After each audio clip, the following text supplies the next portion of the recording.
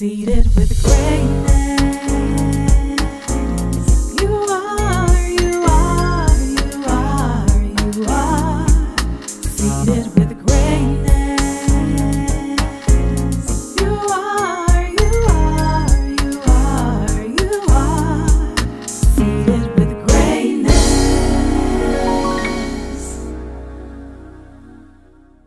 Welcome to Seated with Greatness. I'm Cassandra McGee, and today we're discussing avoiding the living graveyard.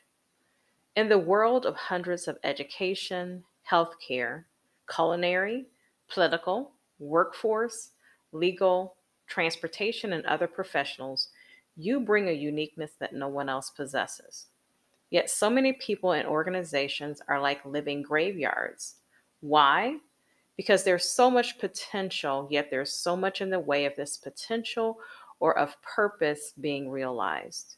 An unfulfilled purpose or unmanifested potential are like deaths to dreams, opportunities, talents, visions, and gifts.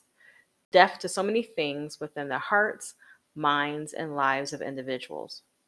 Things that could enrich personal lives, things that could ease others' discomfort, things that could inspire the current and next generations, things that could benefit mankind, things that could change our world. Yes, people are walking around carrying these things that were meant to live and thrive and better their lives and that of others. They're carrying these things that have died, these dead things, not knowing they're actually making themselves into living graveyards. In a discussion I had more than 15 years ago with a business partner of my consulting firm, we shared how long sometimes it took for us to birth an idea or a dream. We talked about how sometimes the dreaming process is more exciting than the implementation process. And he said something that I always remembered. He said that from his experience, that's where many people get stuck. They love the feeling of dreaming, but not the process of seeing the dream become a reality. And oh, how I found that to be true for so many. It's exciting to dream and think about the possibilities and what success looks like. But the birthing process, yeah, that's not as appealing. But the rewards make it all worth it. I am passionate about helping others not only discover, but fulfill their purpose and their passions. And as a career and certified life coach, a workforce development leader, and minister, it is ultimately part of my life's work. This means I had to discover my own true north and why I was created. And I discovered that God designed me as a voice and as a fixer to help bring vision, order, and solutions to the places He sends me. He has gifted me to be able to successfully identify problems and needs, develop targeted quality solutions, lead resolution and project design and implementation, and manage the entire process from beginning to end. So it's like an architect that's also skilled at construction trades, interior design, project management, and thus capable of seeing and adding value to the big picture and all the small considerations needed to successfully create a structural masterpiece. Or like an orchestra conductor who is also a skilled musician, composer and arranger, and event planner.